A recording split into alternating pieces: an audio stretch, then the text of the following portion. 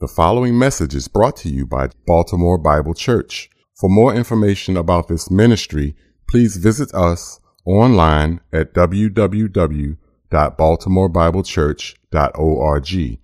So now let's open our Bibles and follow along as we loose the scriptures and let them speak. Today is Mother's Day, but today I'm going to be sharing a message from Scripture that I hope might encourage anyone going through a trial or a time of suffering. And some of our moms might be thinking, that's me. That's me. And turn with me in your Bibles to Psalm 62. Psalm 62. And I'll begin reading from verse 1. For the choir director, according to Jeduthun, a psalm of David. My soul waits in silence for God only. From him is my salvation. He only is my rock and my salvation, my stronghold. I shall not be greatly shaken. How long will you assail a man that you may murder him, all of you, like a leaning wall, like a tottering fence? They have counseled only to thrust him down from his high position. They delight in falsehood. They bless with their mouth, but inwardly curse. They curse. Selah. My soul, wait in silence for God only, for my hope is from him. He only is my rock and my salvation, my stronghold. I shall not be shaken. On God, my salvation, my glory rests, the rock of my strength, my refuge is in God. Trust in him at all times, O people. Pour out your heart before him. God is a refuge for us. Selah. Verse 9, men of low degree are only vanity, and men of rank are a lie. In the balances they go up. They are together lighter than breath. Do not trust in oppression. And do not vainly hope in robbery. If riches increase, do not set your heart upon them. Once God has spoken, twice I have heard this, that power belongs to God. And loving kindness is yours, O Lord, for you recompense a man according to his work. Let's pray. Our Heavenly Father, we thank you for your word. And we pray, Father, that by the power of the Holy Spirit, you would illuminate our mind and our hearts to this text of Scripture. And we ask, Lord, that when it's all said and done, that Christ would be exalted. And we pray these things in his name. Amen. Verse 1. For the choir director, according to Jeduthun, a psalm of David. And this name, Jeduthun, means lauder or praising. And we find in 1 Chronicles chapter 16 and 2 Chronicles 35 and even Psalm 39 that Jeduthun was one of David's chief choir directors. In 2 Chronicles chapter 35, this verse 15 also calls Jeduthun the king's seer, which implies that he not only led music for David, but he also prophesied God's word to him.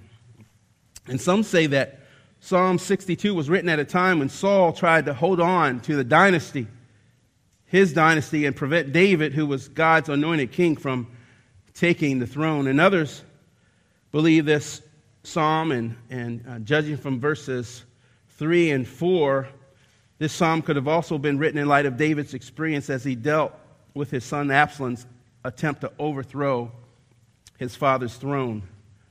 And still others think that Psalm 62 may have been David's response to the difficult years that he had while ruling over Judah in Hebron. That's in 2 Samuel chapters 1 through 4. But whatever the background is, the key theme of this psalm is David's desire in the midst of his difficulties to trust in God only. J. Vernon McGee says in his commentary that this is called the only psalm. Not because there are no other psalms, there are 149 other psalms, but because the word only is significant. And notice how in Psalm 62, David's focus is fixated on God alone. Verse 1, he says, my soul waits in silence for God only. He only is my rock and my salvation. Verse 2. Verse 4 says, they only consult to cast him down. Wait only upon God. He only is my rock. On God, my salvation, my glory rests. The rock of my strength, my refuge is in God. That's verse 7. Trust him at all times, O people. Pour out your heart before him. God, verse 8, God is a refuge for us.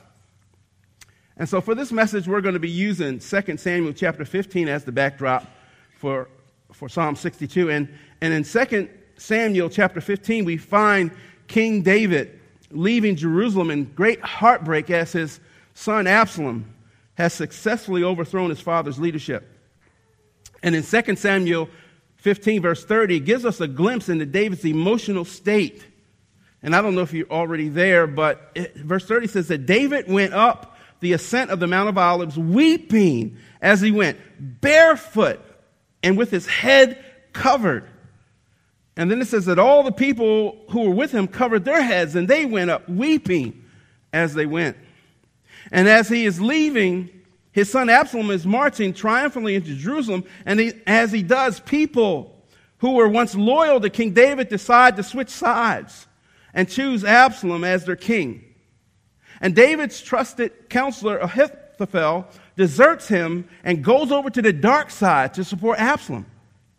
And as David leaves the city barefooted and weeping, he gets word from Ziba, Mephibosheth, that Mephibosheth, the son of Jonathan, David's BFF, had also betrayed him.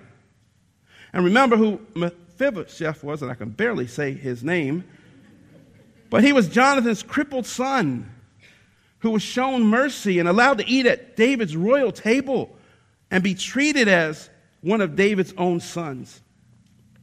And to add insult to injury, as David was leaving the city, Shimei, a relative of Saul, came and threw rocks at him and cursed him, calling him a worthless man.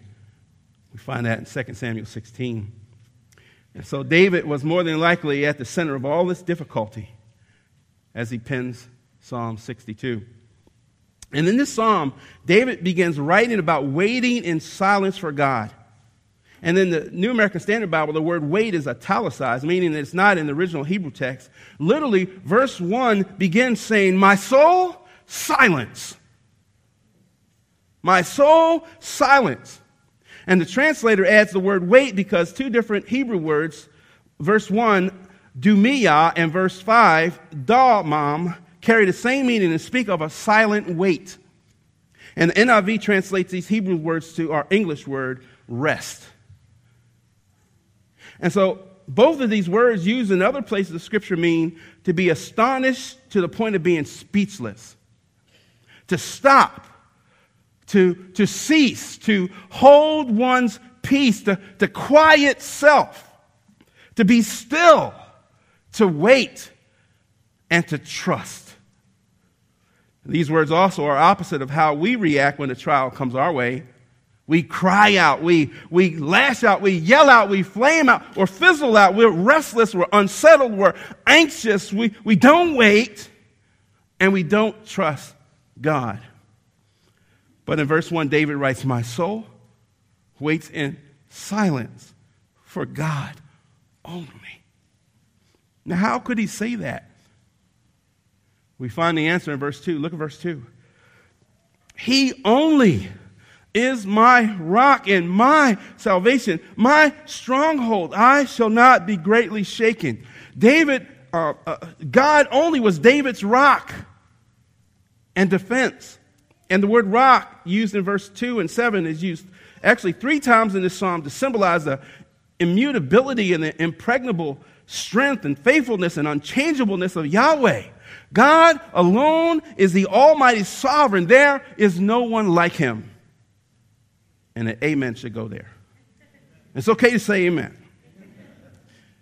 Number 2, God only was David's salvation or his deliverance.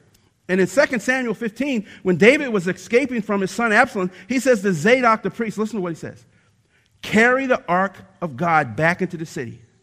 And if I find favor in the eyes of the Lord. He will bring me back and let me see both it and his dwelling place. God only was David's salvation. And then God only was David's stronghold. And the word stronghold literally refers to a structure that one can take refuge in and be safe from harm. It refers to something high like a tower, something like a fortress. God only was David's stronghold. And David was saying that he was secure in the Lord. And in Psalm 139, verse 5, he writes of God, "You have enclosed me behind and before and laid your hand upon me." And at the end of verse 2, David writes, "I shall not be greatly shaken." And David's response to God's attribute is solid. And those enemies are many, he doesn't fear. He is not moved. And so David, as you can probably already tell if you know his story, he's not writing as one who has never been there and done that. He's writing in Psalm 62 as one who has been seasoned when it comes to trials and tribulations. Look at verse 3. "How long will you assail a man that you may murder him, all of you, like a leaning wall, like a tottering fence?" And there is some disagreement among commentators on what David's referring to in verse 3. The leaning wall and tottering fence refers to David's enemies compared to God, some believe. And his enemies are ready to fall. And others believe that the leaning wall and tottering fence refers to David himself. David's enemies' attacks have weakened him, and he's ready to fall. Verse 4 says, "They have counseled only to thrust him down from his high position. They delight in falsehood. They bless with their mouth, but inwardly they curse." Selah. Have you ever played King of the Hill? Raise your hand if you ever played King of the Hill. We got a few of us. Well, King of the Hill is a game I played as a child where someone would be at the top of the hill and the other kids would try to pull you down and take your place as king. David's enemies weren't playing a game. This was David's reality. After David was anointed as king of Israel, Saul guarded his own throne and more than once tried to take David's life. And when David was finally crowned king, 2 Samuel 16 tells us that his own son Absalom ran him out of the city, took over his throne, and at the advice of Ahithophel, he went into his father's concubines in the sight of all Israel. History tells us that there were 39 kings that ruled over Israel and another 39 kings over Judah. And of the 38 kings, 7 were killed by individuals who murdered that king and subsequently took his spot. You know, there was always somebody after David's position or his stuff, even to the point of threatening to murder him. They spoke radiant words of blessing so that he and everyone else could hear, but in the darkness of their hearts, they cursed him. So after contemplating the threats mentioned in verses 3 and 4, David confidently writes again in verse 5, "My soul, wait in silence for God only, for my hope is from him." And the word hope is the Hebrew word tikvah, that means something yearned for and anticipated eagerly. It also means to wait for and to look hopefully in a particular direction. I can imagine David was thinking, I only yearn for and eagerly anticipate God. I only wait for and look hopefully to God. When David writes, "My soul, wait in silence for God only," I believe he was having a conversation with himself. Have you ever had a conversation with yourself? The medical professional tells us that talking to yourself is a sign of intelligence as long as you know that you're talking to yourself.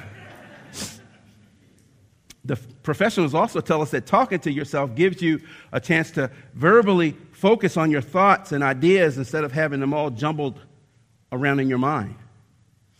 In his book, Spiritual Depression, Martin Lloyd-Jones wrote, "We need to be talking to ourselves more than we are listening to ourselves." And in the Bible, we're encouraged to do the mental work required to keep our focus fixated on God and to resist the attacks of the enemy that would lead us to sin and despair. In 2 Corinthians 10, the Apostle Paul writes this, and I know you're familiar with this verse. We are destroying speculations. That's logismos, reasonings, philosophies. We're destroying speculations and every lofty thing that's opinions and human opinions and satanic wisdom. We're destroying speculations and every lofty thing raised up against the knowledge of God, and we're taking every thought captive to the obedience of Christ.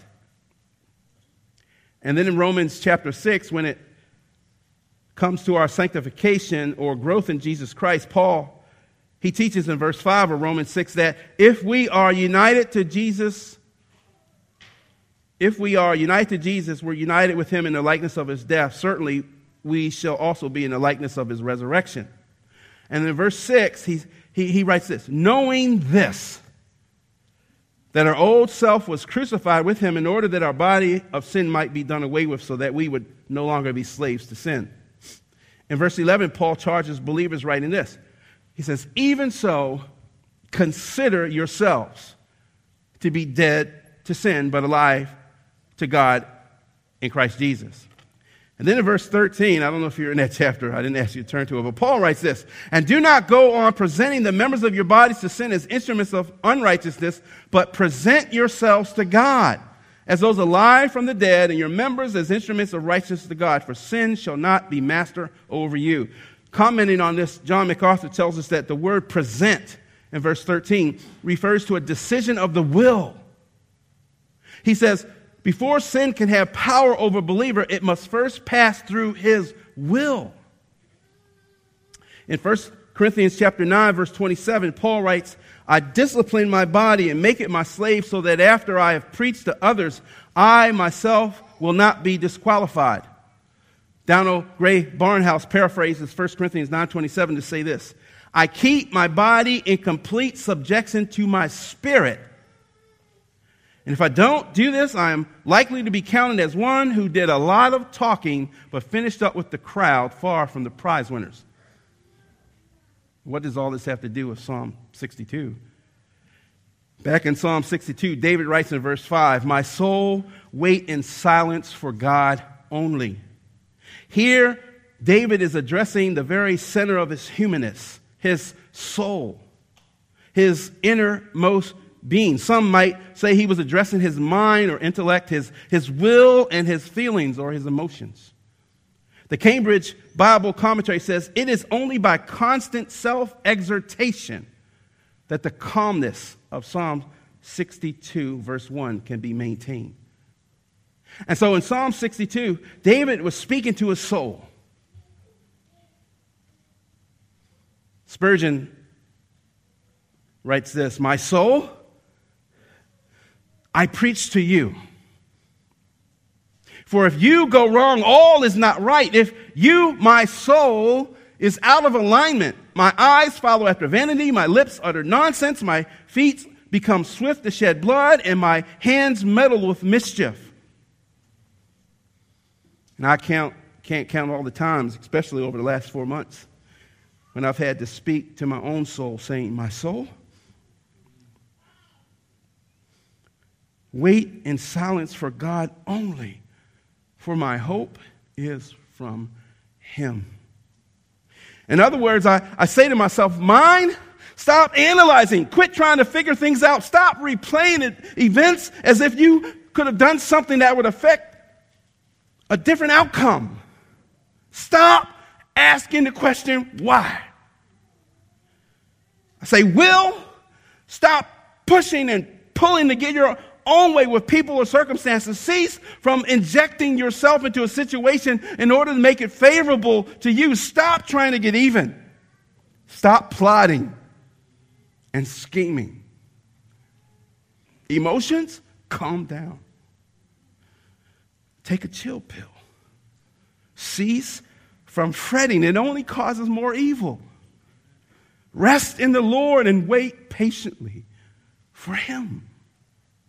And sometimes we need to speak to our soul and tell it to stop and wait in silence for God only. And perhaps you need to speak to yourself and say, soul, it's time to stop fretting. It's time to cease from worrying. Soul, it's time to hold your peace. It's time to be quiet, to rest, to be silent, to wait and to trust in God only. And there are the demands of marriage and family. My soul, wait in silence for God only. There are the expectations of job and employer. My soul, wait in silence for God only. And I know that you want that relationship to work out. My soul, wait in silence for God only. Soon some of you all will be sitting down for your final exam. My soul, wait in silence for God only. And I know there are times, especially in these economic times, that you run out of the money before you run out of the month. My soul, wait in silence for God only. For my hope is from Him. And in Psalm 62, David was giving himself a directive. My soul, wait in silence for God only, for my hope is from Him. Turn in your Bible to 1 Samuel chapter 30. 1 Samuel chapter 30. There's another occasion where it appears that David had a conversation with himself. 1 Samuel chapter 30. It says in verse 1, now it happened when David and his men came to Ziklag on the third day that the Amalekites had invaded south in Ziklag and attacked Ziklag and burned it with fire, and had taken captive the women and those who were there from small to great. They did not kill anyone, but carried them away and went their way. Verse 3, so David and his men came to the city, and there it was burned with fire, and their wives and their sons and their daughters had been taken captive. Then David and the people who were with him lifted up their voices and wept until they had no more power to weep. And David's two wives, Ahinoam the Jezreelitess and Abigail, the widow of Nabal, the Carmelite, had been taken captive. Verse 6 says, now David was greatly distressed, for the people spoke of stoning him, because the soul of all the people was grieved, every man for his sons and his daughters. But David encouraged himself in the Lord his God. So when David encouraged himself in Yahweh, his God, I believe he was speaking to his soul. He was reminding himself of the power and the providence of God. He was reminding his soul of the precious promises and provision of God. He reminded himself of his covenant relation to God. He reminded his soul of the grace, mercy, compassion, and goodness of God. And he reminded himself that God had delivered him from things in the past, and he will surely deliver him in the present and the future. And I believe that he may have gone all the way back to the time in his days as a young shepherd where he risked his own life to save his father's sheep. Remember that when the Philistine giant was taunting the armies of the living God, remember what David, as a shepherd boy, told King Saul in 1 Samuel 17? He says, your servant used to keep his father's sheep, and when a lion or a bear came and took a lamb out of the flock, I went out after it and struck it and delivered the lamb from its mouth. And when it arose against me, I caught it by its beard and struck it and killed it. Then he says, your servant has killed both lion and bear, and this uncircumcised Philistine will be like one of them, seeing he has defied the armies of the living God, the Lord, who delivered me from the paw of the lion and the paw of the bear. He will deliver me from the hand of this Philistine. And so back in 1 Samuel 30, when the Amalekites captured his family and the families of his mighty men, the Bible says, now David was greatly distressed, for the people spoke of stoning him. But David strengthened himself in the Lord, his God. And I believe that he told his soul, soul, if God delivered me from the mouth of the lion and jaw of the bear and the sword of the giant Goliath, my God will deliver us from the hand of the Amalekites. And that's exactly what happened as you read the rest of 1 Samuel 30. And it's when the trials and the difficult circumstances of life come your way, when your mind wants to think the irrational, and your will tries to move you to do the immoral, and your emotions drive you to do the idiotic, it's at this time that you need to have a talking to with your soul. and say, my soul, wait in silence for God only, for my hope is from him. So let me share with you some directives that you can give to your soul. And you see the outline there. The first one is wait in silence for God only to be your provision. In 1 Samuel chapter 1, Hannah was in a dilemma. She was barren, and as a Hebrew woman, she and others believed that God abandoned her because of sin in her life. Hannah's husband had a wife in addition to Hannah, and this other woman had no problem having his children. And 1 Samuel chapter 1, verse 6 says, Hannah was provoked severely by the other wife to make her miserable because the Lord had closed her womb. And verse 10 of the Authorized Version says, she was in bitterness of soul and prayed to the Lord and wept in anguish. Then she made a vow and said, O Lord of hosts, if you will indeed look on the affliction of your maidservant and remember me and not forget your maidservant, but will give your maidservant a male child, then I will give him to the Lord all the days of his life, and no razor shall come upon his head. And as she continued praying, remember Eli, the priest, he watched her, and the Bible comments that Hannah spoke in her heart and only her lips moved. Her voice wasn't heard, so Eli thought she was drunk. And in verse 14, Eli says to her, how long will you make yourself drunk? Put away your wine from you. And Hannah answered and said, no, my Lord, I'm a woman oppressed in spirit. I've drunk neither wine nor strong drink, but I have what? Poured out my soul before the Lord. And the rest of the story is that how God opened her womb. He allowed her to conceive, and Hannah followed through with her vow and dedicated her baby boy Samuel to the Lord. And Samuel grew up to be a prophet and a priest who was used mightily by the Lord. God was Hannah's provision. He supplied her needs after she poured out her soul before him. Now we find in the Bible a similar situation that happened 1,000 years earlier with Sarah, the wife of Abraham. She wanted children badly but couldn't conceive. But instead of pouring out her soul before the Lord, the Bible says she came up with a plan. You find that in Genesis 16. Sarah gave her maidservant Hagar to Abraham in order to produce a child, and you know the rest of the story. The child born to Hagar was Ishmael, the father of the Arab nations.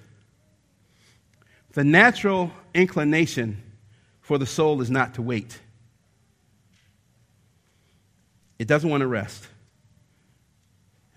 It doesn't want to trust in God only to supply our needs. I remember reading about a man who robbed a bank because he needed more money to fight for the custody of his young daughter. And his wife had died, and the mother's family wanted custody, and the father's source of income wasn't sufficient, and he thought he needed more money so that he can keep his daughter, so he robbed a bank. Another man robbed an electronics store, telling the clerk that he was sorry, but that he needed money so that his kids could eat. And he hands over a piece of paper with a demand for $3,000, and he escapes with the cash. Sometimes we're tempted like Sarah and these two men to hopelessly come up with our own solutions when it comes to the trials of life. We're tempted to give in to despair and hopelessness rather than to trust in God.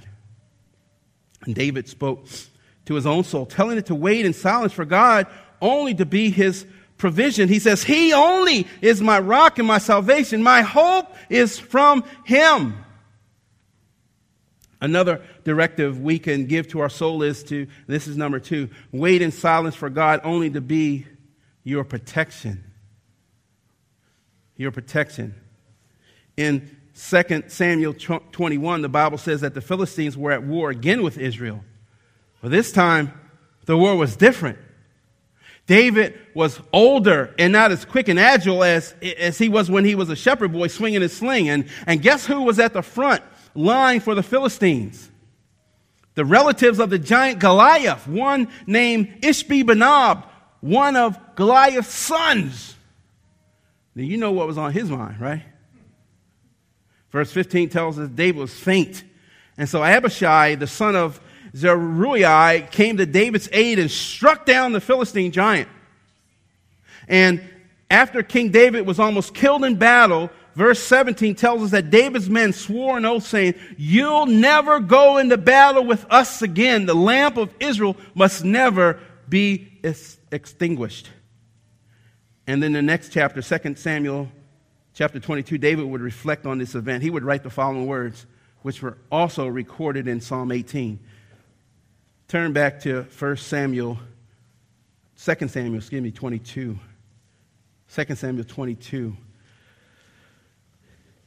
And verse 2 says, and he said, the Lord is my rock and my fortress and my deliverer, the God of my strength in whom I will trust, my shield and the horn of my salvation, my stronghold and my refuge, my Savior. You save me from violence. I will call upon the Lord, who is worthy to be praised. So shall I be saved from my enemies. He said in verse 7, in my distress I called upon the Lord, and he cried out to God, and he heard my voice from his temple, and my cry entered his ears. We see the response, verse 8 through 17. The earth shook, trembled. Smoke went up from his nostrils. He bowed the heavens also and came down with darkness under his feet. He sent arrows and scattered them, lightning bolts, vanquished them. He sent from above. He took me. He drew me out of many waters.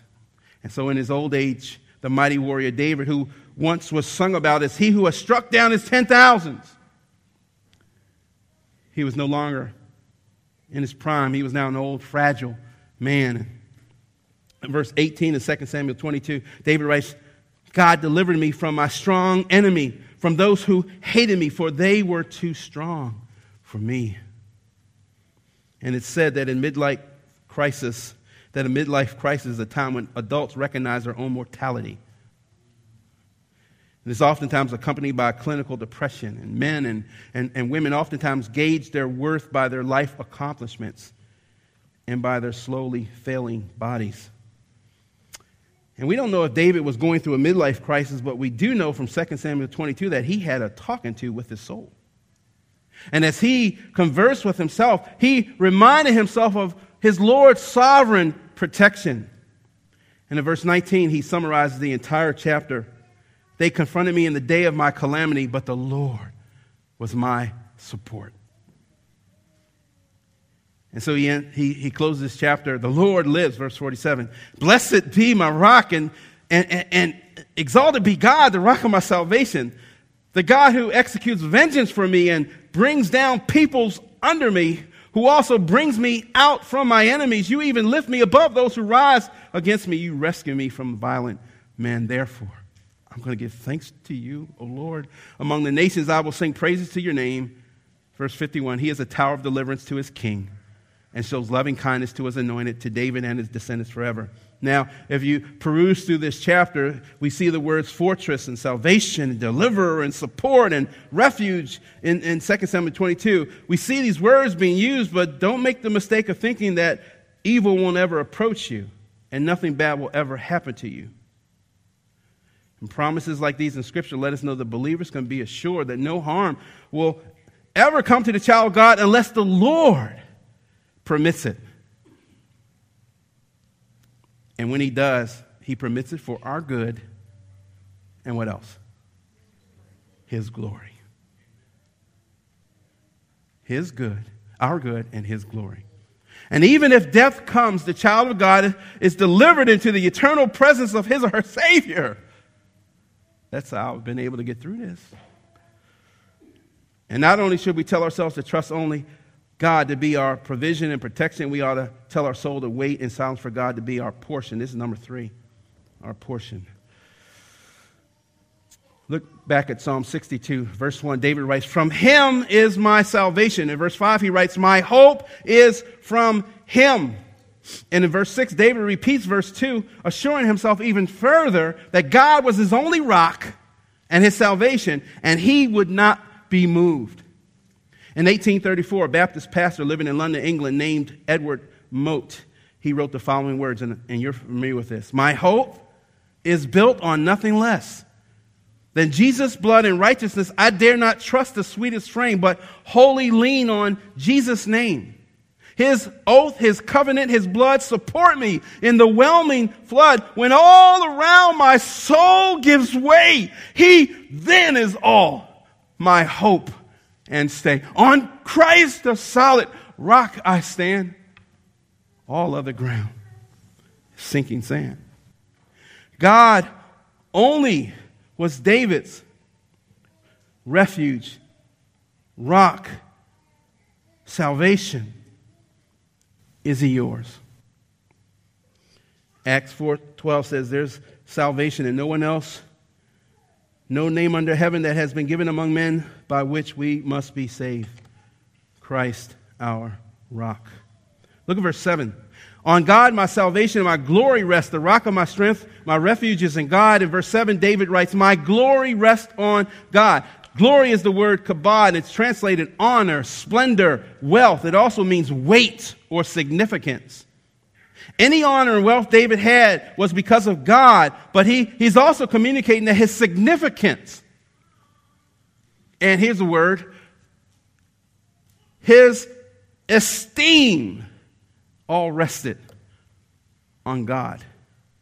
In verse 3, Psalm 3, David writes, you, O Lord, are a shield for me, my glory, and the one who lifts up my head. The lifting and the falling of our heads are indicators of the internal state of our being. Are we excited and joyful? The head will be held high. Are we experiencing despair or feelings of defeat? The head will what? Droop low.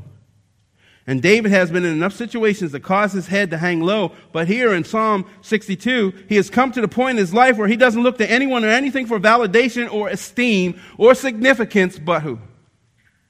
But God. But God. And don't miss how David frames his thoughts in verse 7. Psalm 62, verse 7. He says, on God, my salvation and my glory rest. The rock of my strength, my refuge is in God. And Spurgeon takes note of this. He writes, observe how the psalmist brands his own initials upon every name which he rejoicingly gives to his God. My rock, my salvation, my glory, my strength, my refuge. And Spurgeon says that David isn't content to know just academically that the Lord is all these things. He knows these truths personally. And like David, believers today can say, I know God as my rock, my salvation, my glory, my strength, my refuge. And so it's with this deep and passionate hope and trust in God expressed in verses 6 and 7, David calls the people in verse 8 to trust him at all times. You people, pour out your hearts before him. God is our refuge. The Almighty God is your refuge. Think about it. You don't run to something smaller and less powerful than yourself for refuge, do you? It's like a single mom when swamped by bills and calls from bill collectors, running to her 5-year-old crying, what am I going to do? Please help me. No, you don't do that. At least you shouldn't. Psalm 61 verse 2 says, from the end of the earth I call to you when my heart is faint. Lead me to the rock that is higher than I. We run to the rock higher than ourselves. And don't make the mistake of ascribing power, majesty, and glory and might to people or even to your circumstances, fearing them and granting them power over you. Look at verse 9, Psalm 62, verse 9. David does just the opposite as he evaluates those who threaten him in light of the omnipotence of God. In verse 8, he just encouraged the people to trust in God at all times. And in verses 9 and 10, he's warning them not to trust in people, not to trust in riches. Verse 9, men of low degree are only vanity, and men of rank are a lie. In the balance they go up. They're together lighter than breath. And so he writes that men of low degree, that is the common folk, were meaningless. And one paraphrase says that they're only a whisper in the wind. And so David's point is that even if they're willing, common folk don't have the ability to give you the help that you really need. But he also writes in verse 9 that men of rank or men of importance are nothing but a lie. And one commentator says they promise much but perform nothing. They cause you to hope but mock your expectation. So put these two categories of men together. When weighing them on the scale of importance, David writes that they're lighter than breath. And his point is that all of mankind, rich or poor, are insignificant compared to God, who was David's rock. And this was how he was able to say, I shall not be shaken. And I like how the KJV puts it, I shall not be moved. Look at verse 10. David continues to exhort his audience. He says, do not trust in oppression and do not vainly hope in robbery. If riches increase, do not set your heart upon them. The word oppression is riches gotten by extortion or unjust gain. Robbery is riches gotten by theft. And David says at the end of verse 10, if riches increase, do not set your heart upon them. He's telling people that even if your wealth comes lawfully, don't trust it. Don't trust it. 1 Timothy chapter 6, Paul writes, instruct those who are rich in this present world not to be conceited or fix their hope on the uncertainty of riches, but on God, who richly supplies us with all things to enjoy. Now, here's our last point. Here's our last point. If you're going to talk to yourself, if you're going to speak to your own soul, tell your soul to be silent, to trust in God only, to be your provision, your protection, your portion, and your pilot. And someone coined the phrase, God is my pilot, I'm just a co-pilot. It sounds kind of religious. But isn't the co-pilot there to assist the pilot and to be his backup just in case he needs some rest or he blacks out or something? When God is piloting the plane, there's no need for a co-pilot. And it's so easy for our souls to grab the driver's seat when it comes to directing our lives, isn't it? Turn to Psalm 77. Turn to Psalm 77.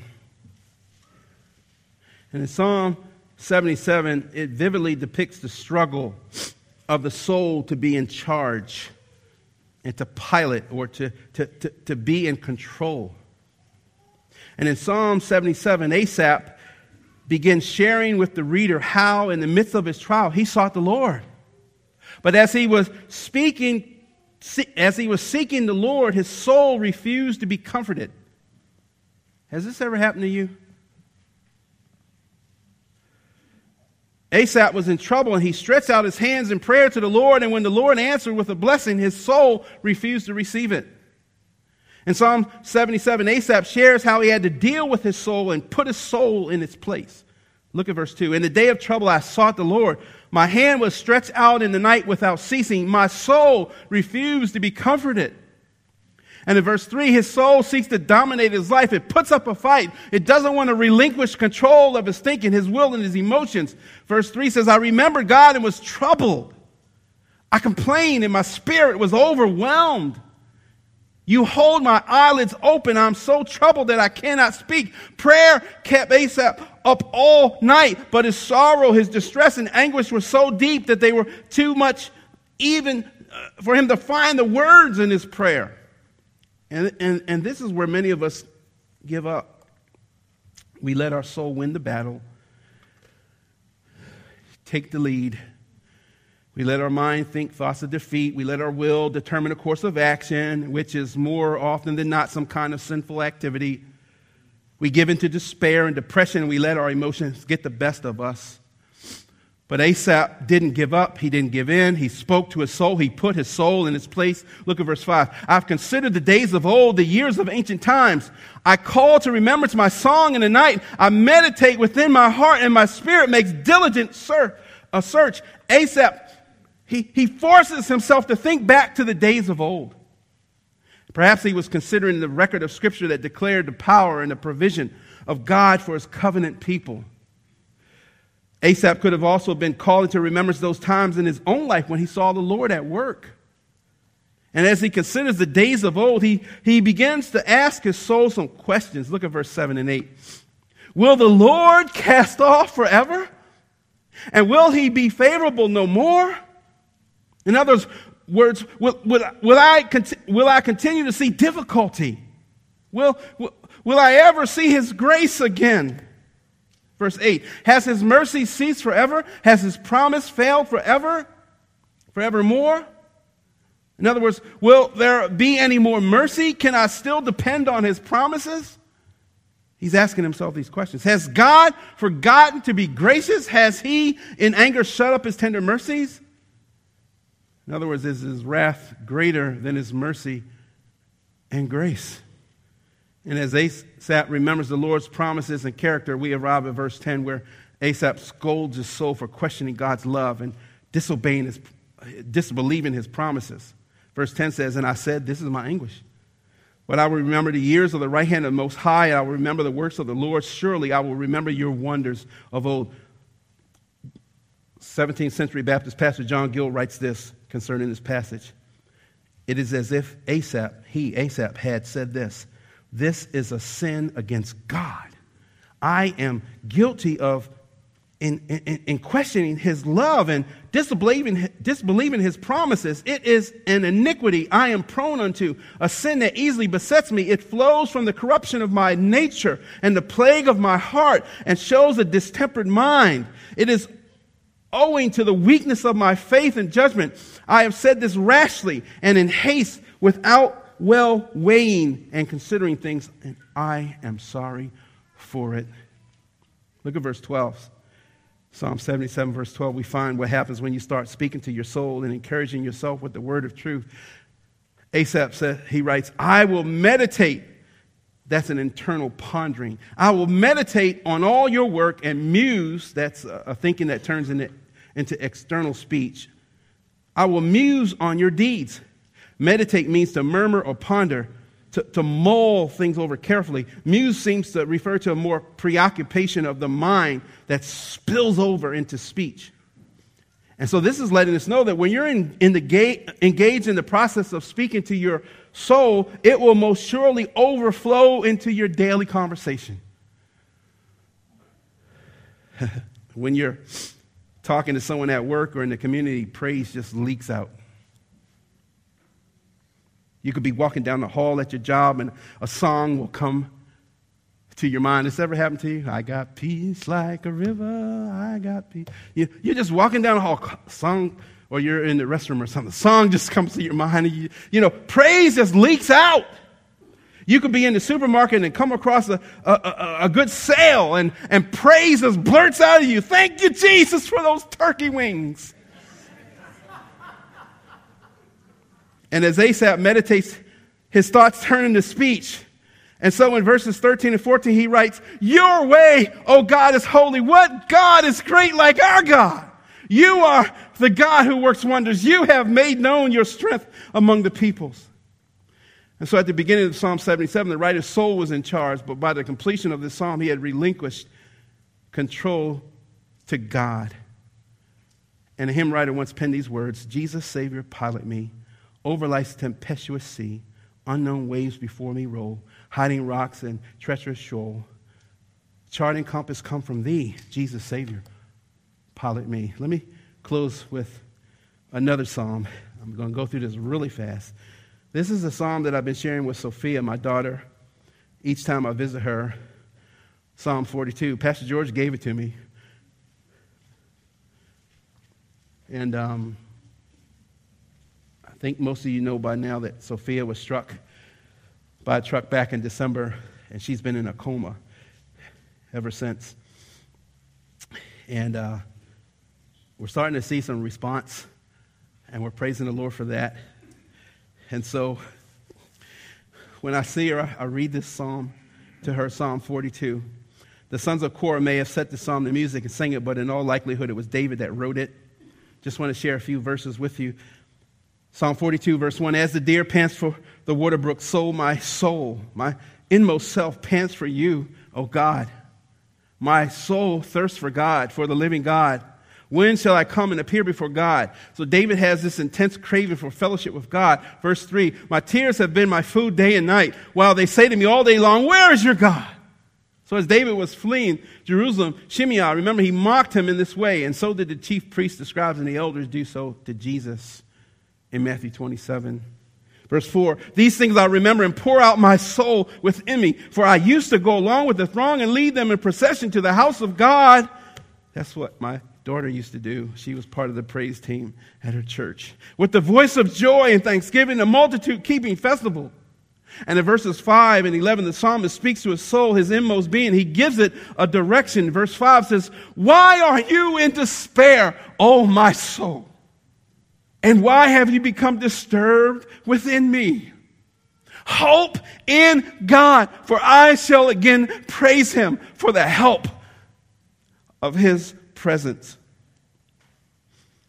Go back to Psalm 62. We're just about finished. David wraps up the main truths of Psalm 62 with a bow. Verse 11 and 12. Remember, he says, God is our rock, our salvation, our stronghold, our refuge. I'm going to trust in him. I'm going to hope in him. I'm not going to be moved. And in verse 11, he says, once God has spoken, twice I've heard this, that power belongs to God. And loving kindness is yours, O Lord, for you recompense a man according to his work. And in verse 11, David is using a Hebrew idiom that means, I have heard this repeatedly. And in the Hebrew language, when a thing is spoken twice, then assurance is made doubly sure. What did David hear?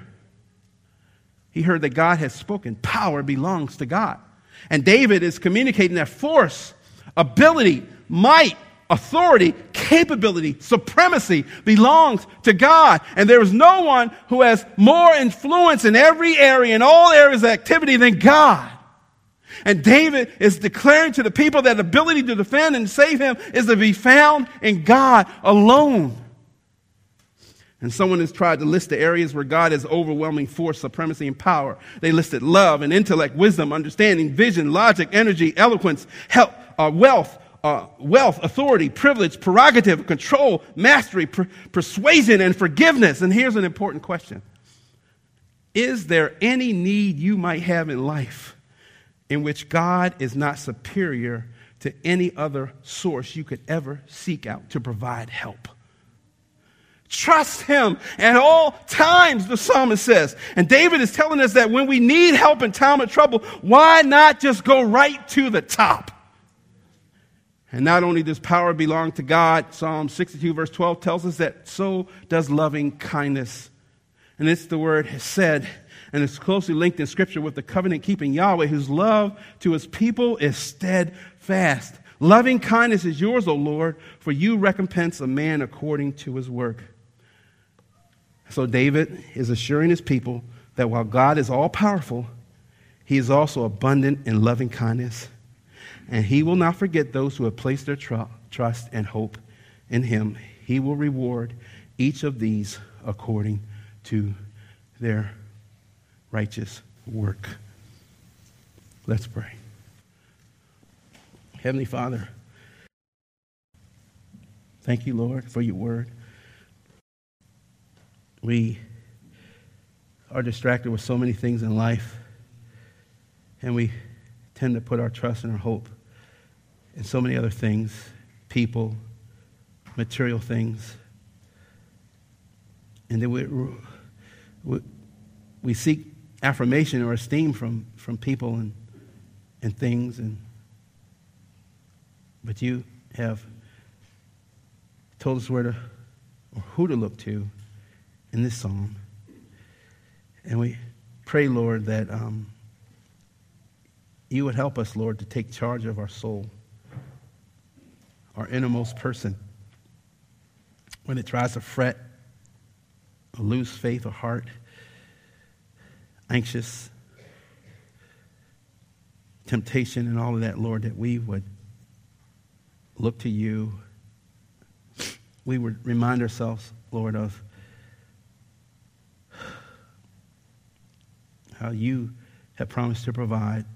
You are our protection, Lord. We find our esteem in you. You will lead and guide us, Lord. Help us to look to you. Help us to resist, Lord, just the fight that our flesh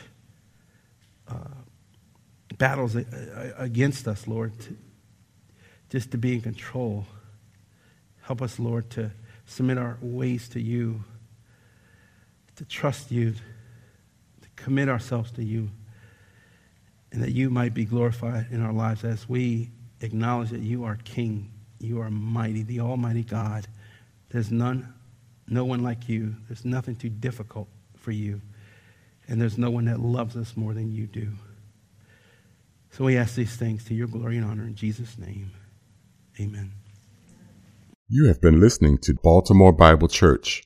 To hear other messages or to find out about upcoming events and where we meet for weekly church services, please visit us online at www.baltimorebiblechurch.org. Baltimore Bible Church reserves all copyright protection under applicable law. Our copyright policy is available on our website and includes instructions for and limitations on duplicating all printed media, CDs, and digital files.